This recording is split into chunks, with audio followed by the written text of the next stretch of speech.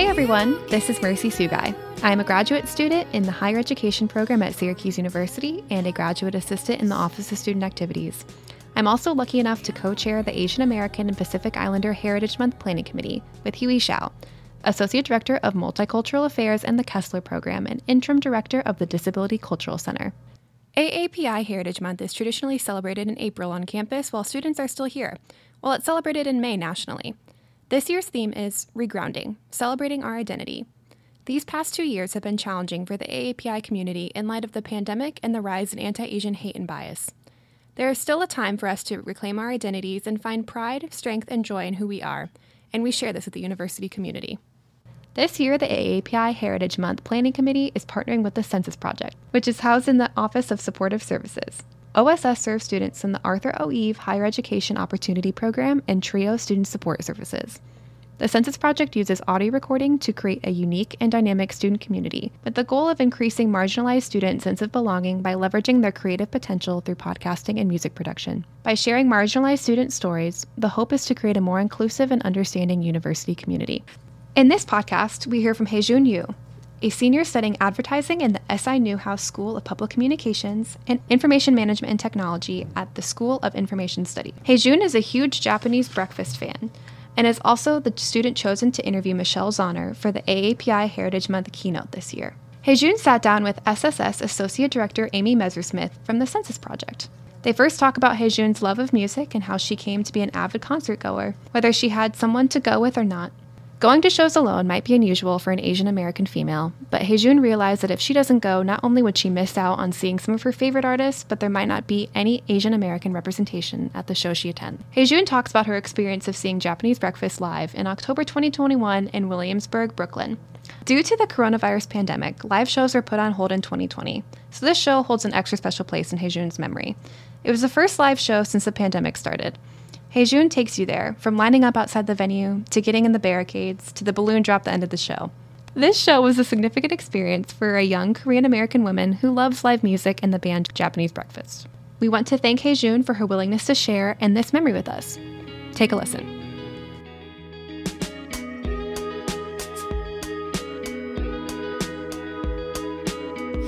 So I'm Amy Messersmith, and I am the Associate Director for Student Support Services here on campus, which is a federally funded TRIO program. One of the things that I have done over the past, 10 years or so, is be a part of the Asian American and Pacific Islander Heritage Month Committee, which is sponsored by the Office of Multicultural Affairs. Hyejun is both a colleague and a friend of mine, so it's great that I'm able to get out of the basement and meet with other students on campus. And this year, we have something special going on in terms of our keynote speaker. Our keynote speaker is Michelle Zahner, and she is not only the singer for the indie band Japanese Breakfast, she is also the author of a very popular memoir, Crying in H Mart. And so one of the things we wanted to do in preparation for her keynote speech is just kind of tune into students' experiences with Japanese Breakfast and to gather stories related to that artist. And so we did some digging, and we have with us a current student, undergraduate student, who has some really interesting stories related to Japanese Breakfast and seeing them live. So I'm here with Hyejun. Do you want to introduce yourself? Yeah, sure. My name is Hyejun Yu. I'm currently a senior right now at Syracuse University. I guess to start off, I've always loved listening to music because of my parents. They would always kind of blast music in the house, like at all times of the day. It would kind of get a little annoying at times because I would try to focus on music, or not music. I'd try to focus on like my daily chores, and they would just be blasting music. So because of that, I have had a lot of musical experience, not necessarily playing, but a lot of my music experience has been influenced by my parents' taste. So a lot of stuff that they would play, I would kind of pick up on my own as well and kind of listen on my own. So, but I think that kind of ultimately gave me a superiority complex a little bit, because I would be listening to a lot of older music and it wouldn't be necessarily like what's popular at the time, but kind of just like what my parents wanted to listen to. So you have a history of going to shows. Yes. More shows than the average person, I would say. Yeah, I'd say I used to go to a lot more before, I'd say even college actually. I think after coming to college, I've gone to less shows, which is kind of surprising because I feel like with the more freedom or quote unquote I would have, less parental supervision, I would go to more shows. But I think a lot of the times, I expected there to be more tours happening upstate, but that was not the case. But I know, trying to think what my first ever concert was. Pretty sure it was One Direction, but actually, I was gonna say not a fact I admit, but I am proud of One Direction, so I'll just add that in there. My sister is a little older than me, so she would kind of go to concerts a lot and festivals a lot when she was in her teens. So I think that definitely influenced me a lot. So there used to be this music and arts festival at the amphitheater near my house. It was a pretty big, or it is a pretty big amphitheater, pretty well known. And I remember going to like the festival for the first time in, I believe, freshman year of high school. And I just thought it was the coolest thing. And I was like, oh, I'm probably the youngest person here, like, which was not the case. But because of that, I started going to a lot more shows and a lot more concerts and stuff. But a lot of times I would find it would be, I would also miss a lot of shows because a lot of my friends didn't really like the same music I was listening to. So I would either have to miss a lot of shows because I didn't have anyone to go with, or my mom would just be like, oh, like you're not going with anyone, it's not safe for you. So I remember feeling a little bit like bummed out that I missed a few integral shows, I guess, in my years. But then as I got older, my mom kind of let me started going to shows alone a lot more. So that was interesting. Because I think if I hadn't done that ever, if I'd never gone to a show alone, I would have made like various memories of like going to shows and kind of experiencing live music for the first time. So I remember when they still used to do ticket stubs, or I guess they used to kind of allow for people to bring printed tickets. I used to kind of like collect them in a little bag, and I just like look through them and be like, oh, I went to this show on this day. And like, I think I made a Facebook like photo album on my Facebook page when I still used to use Facebook, of like the pictures I would take at concerts. And it would just be such like a core memory for me. Do you mind talking a little bit about what it's like to go to a show as a young Asian American woman by yourself, alone? Yeah, that is, and that's a great experience. Yeah. So I feel like a lot of the concerts I would go to were more indie music and were indie music centered. And a lot of times, no matter what band it is, a lot of the audiences are, predominantly white, predominantly male at times. Predominantly like, upper middle class, because, they can afford to go to concerts. And I think that was also another factor why I would be kind of, I guess, anxious to go to concerts alone, because it was kind of just like, I'm going to be the only person of color or only woman of color at these shows. So I kind of would tell myself not to go. But then when I did go to like my first show alone, I thought, like if I'm not there, like then no one's going to be there, like who looks like me.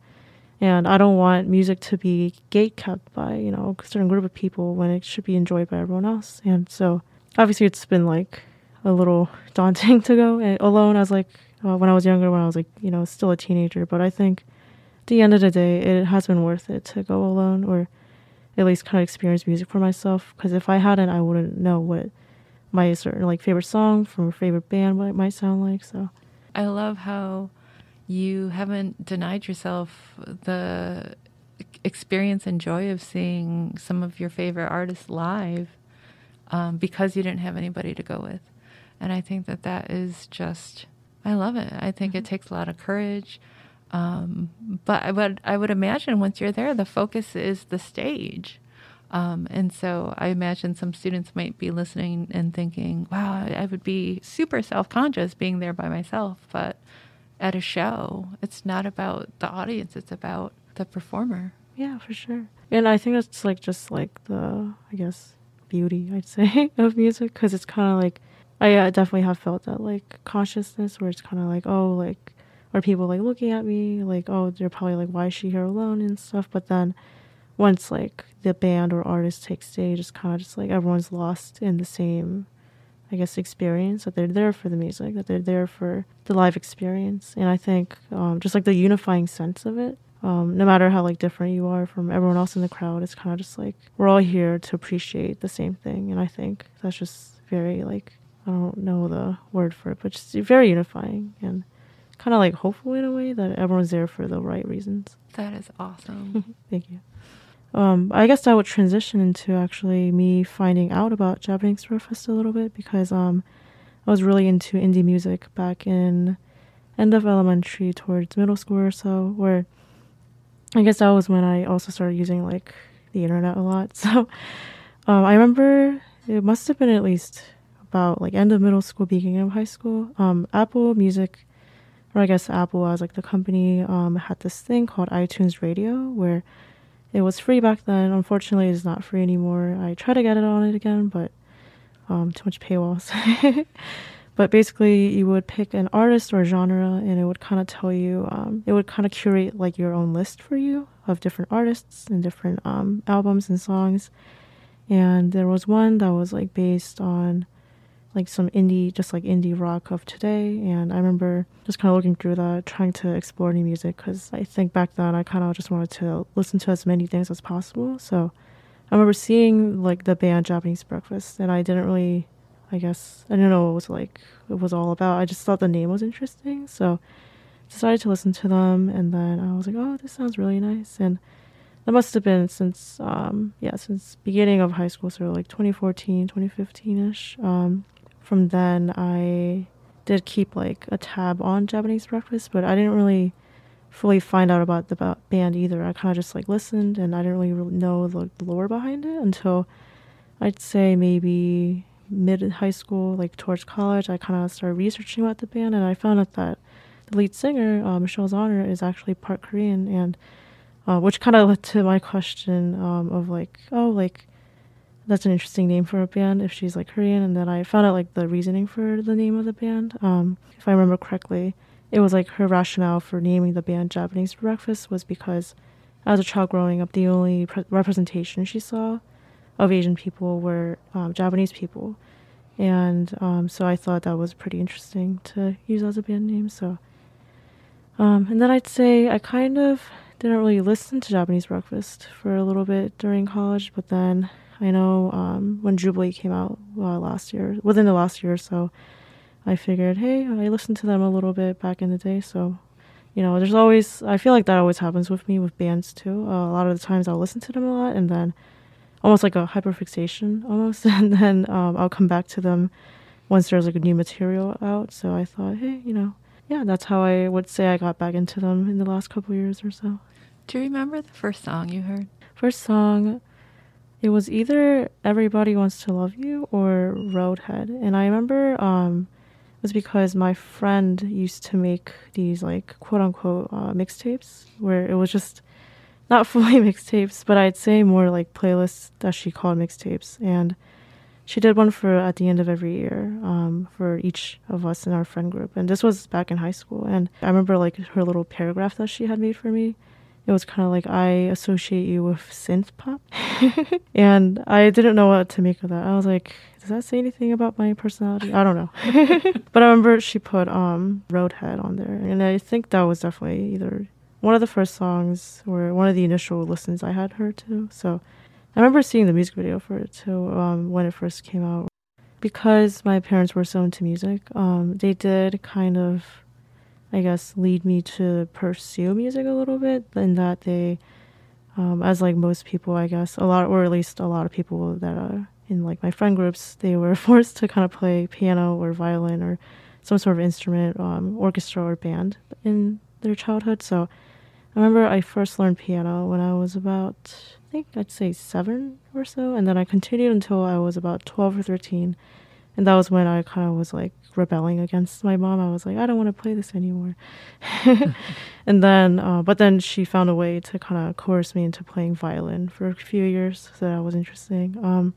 But other than that, I feel like it was kind of just like they wanted me to have that skill set, not to have like my own creativity outlet, but just to, like have some extracurricular after school. So, but I remember because of that, I did want to at least, I have like had, I guess, dreams or fantasies, or like where it was kind of just like, oh, maybe I'll be creative enough to pursue like a musical career. But then I think it was kind of just like not something that I felt too strongly about. It was more I would rather appreciate music and write about it, or like do something about it instead of making my own. So I think that's what steered me to kind of find, or at least pursue a deeper interest in Japanese breakfast, because I knew that if I wasn't the one like letting out like musical influences to others, it would kind of be my own pursuit to kind of find more about it. So for somebody who might be new to Japanese breakfast, is there a particular song you think that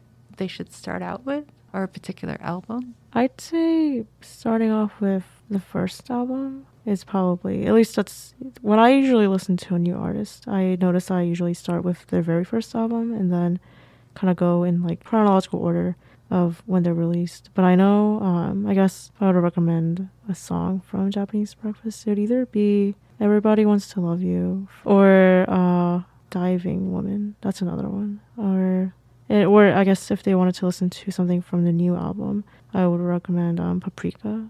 That's the first song I think off the new album too, because it's like such a great beginner song. Just pulls you in immediately, I'd say. So I guess out of those three, I would probably recommend.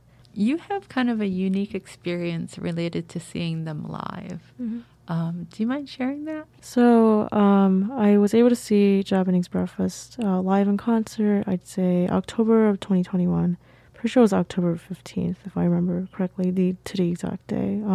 It was in Williamsburg, Brooklyn, New York, and my roommate and I had traveled the entire day basically on the Amtrak train just to go see them, because it was my first concert in, I'd say, about 1.5 years since the COVID-19 pandemic had started. So, and funny enough, the last show I saw before COVID was happening was the Jonas Brothers in 2019. So, and had I had known that that was the last show, I would have gone to some other show. But obviously that was not the case. And so I guess when I was choosing to see like a concert after, well, I don't want to say COVID, but because we're still in COVID, but I'd say like after 2020 at least, I wanted to make it like something special. And when I saw that they were having a tour, I was like, oh, this has to be the one. And I remember at first I was like, how am I going to get to New York? It's like middle of the semester, my senior year. I should still be, like focused on my academics and stuff. And just the logistics of traveling was kind of overwhelming at first. But then I thought, I mean, I've traveled like interstate before to get to concerts. So I thought, why not? If I don't go see them now, I'm probably not going to see them for a while. So I figured, why not go for it? So we landed in, we arrived in Williamsburg.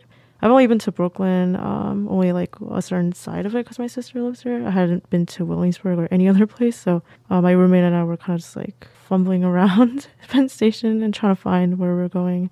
And like, even if I've ridden on a subway multiple times, I still am like very confused by it. I remember watching so many videos like the night before, like what are avenues, what are streets, and like kind of. And I remember, pretty sure we got lost at one point, pretty sure. And my roommate tried to take over the navigation, but to no avail because she's not from New York either. So, and somehow we got there, and then we were right in like Williamsburg, right near the venue. I'd say maybe a few blocks, and it was just so surreal being able to like recognize the fact that, oh, I'm here for like a concert. I'm not here for like some other event or anything. I'm here for like an actual show. And my roommate has never really gone to that many concerts, so she figured, I think it was kind of like also like a first time in a while for her at least too. So I just like so many, I guess, factors made it so special to see the show. And we lined up, I'd say, an hour and a half or so before, and there were a few people in front of us in line, which was what I was used to, because I'm so used to waiting in line at least 2 hours before just to get to the barricade, I'd say. So, but it was just so surreal, just like being around people who were there for the same experience and who were there for the same music. And after, a year and a half or more of not being able to see that, it was kind of just like, oh, like this is happening again. So that was an interesting point. And people were like talking about like the band and like the songs, and just I guess like there was like this air of like just excitement that I knew the others were also like thinking, oh, this is like a return to live music basically. So that is awesome. So once you got into the venue to see Japanese Breakfast, anything you want to share about the actual show? Yeah, sure. So we walked in, and I remember getting like past security and the tickets. My first initial thought was like, get to the barricade, because I'm so used to having to be at the barricade because otherwise I can't like see anything because everyone's a lot taller than me. So I told my roommate, I was like, if you get past security first before me, like run, and or like I'd be like, I will run, and you have to follow me. And she was like, okay.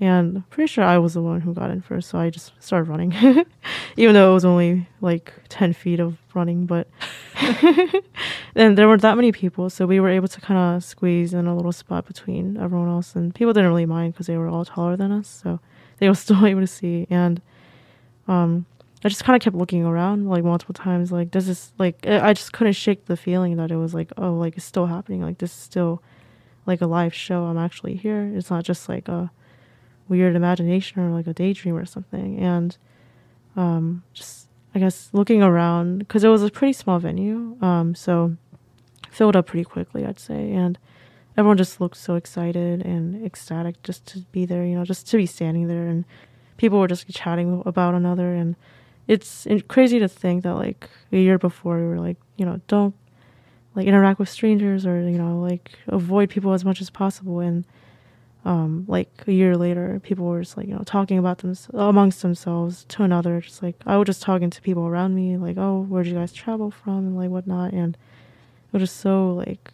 gratifying to be there. That is awesome. How was the show? It was amazing. I remember I feel like most shows do this. They play a couple tracks, like just to, I guess, hype the audience up. Must be some playlist that the band or artist chooses, but they were playing that, so people were also singing along at one point. Pretty sure they played Sweet Caroline at one point. Everyone just, of course, sang along. And the opener, Luna Lee, started playing, which was amazing. I had never really listened to her before, and my roommate had, so she knew of a couple of songs. But that was also just like very dreamlike, because the music itself is very like dream pop, kind of like shoegaze, I guess. So that was amazing. And I've noticed over the years, I used to film a lot during concerts, but nowadays I don't really film ever.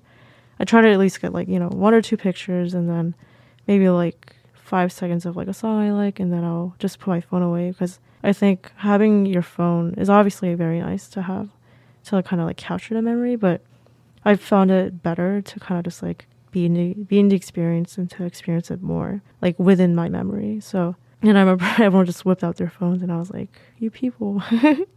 But yeah, exactly, in the moment, right.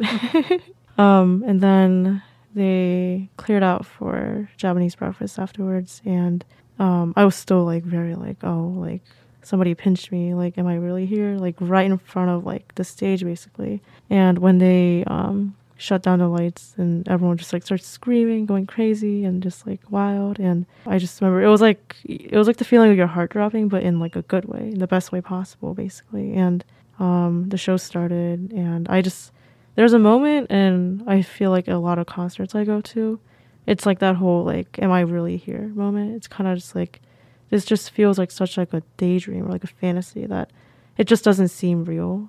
That it's like I'm actually there listening to a certain song I like, and that's what I like had envisioned in my mind to be like, and it was basically what was happening. So yeah, I'd say the show was just amazing, and I just remember it's like one of those shows that you don't want to end, because you just wanted to keep going and going, just like to play all the songs you like, and just to be in like present with like people you admire. That is awesome. Thank you. Any thoughts or last, anything else you want to add? Anything that we missed? I'd say, yeah, I guess there's something so different about seeing something in person than like just listening to on like in my AirPods or like on speaker in my room or something, that it just, there's so many layers to live music, and so many, not just like production wise, but so many layers in that like the whole like everyone's there for the same thing. It's kind of just like the idea of a shared experience is just so unifying, and that like the fact that everyone's there for the same thing is just, it's almost indescribable, because it's kind of just like, you know, I can't believe people are, if you really think about it, like humans are definitely more alike than you would think they are. And I think music is just like such a unifying force. And I remember at the end of the show, I don't know, I don't remember if there was like some explanation for it, but they had a bunch of balloons come down from the ceiling, and supposedly it was for like another show or something, like some like the band previous were supposed to have it, but then, or I don't know if that was the case or if they actually had planned it for the entire tour. But either way, they're like during one of the last couple songs of the set, a bunch of like pink, yellow, like pastel colored balloons fell from the ceiling, and I was like, this is like a scene from a movie or something. Like, I'm still dreaming. Like, you know, I'm not awake right now. And I think that was just like, everyone just immediately, they were already like still like jumping around, but everyone was just like the energy was just like very palpable, and it was kind of just like, wow, like I'm actually here in this moment. And I remember after the show, my roommate and I were like, this is definitely like a core memory for us. Like, we're probably gonna remember this like forever, and, you know, tell everyone else about it. So, well, Hyejun, I think that I love hearing about your concert going experiences, and especially your Japanese breakfast concert experience. And we're just really excited to welcome Michelle Zahner to SU. Yeah, for sure. It'll be awesome.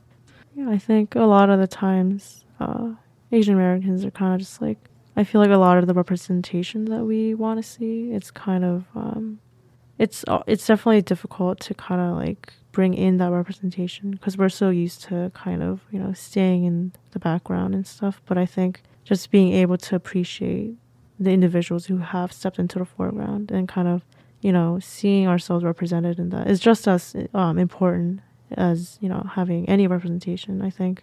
And because I know for sure I can't write music. I can't do anything. But that's not true. I guarantee you that's not true. Thank you. But I think just like being able to have figures to, even if it's just like music or, you know, like movies or TV shows, it's just so powerful. And I am glad that I think there's change being made in the last couple of years. I know a lot of the times, a lot of people are like, oh, it's just like, you know, genuine or authentic representation or not. But I think, you know, just being able to kind of being aware of that, and kind of maybe if something isn't genuine representation, like being aware of that and kind of making more changes, you know, calling people out. And so I think is the biggest step. And, you know, it's always nice to have good music to listen to if it's fronted by someone who's like you. Thank you so much for just sharing your story. Yeah, thank you so much. It has just been so, like, I think one of the coolest experiences I've had, like, not just in college, just like in general. Like, when Justin told me about this, I was like, of course, I would love to be part of it. Like, you know, it's just, I as I said, it's just so indescribable how impactful, and like bringing change, this whole thing, that's just so impactful. Just knowing that, like, you know, like there's always like change that's being put forth into something. So yes, thank you so much.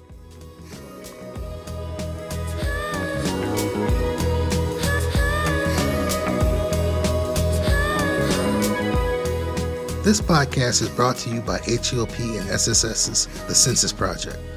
The Census Project encourages self-exploration and community building through podcasting, music, and beat making. You can find out more about the Census Project at syracusecensus.com. Through nuanced discussion and dialogue across differences, the Census Project seeks to create a more inclusive community, one podcast at a time. This is Craig Tucker, and we thank you for listening.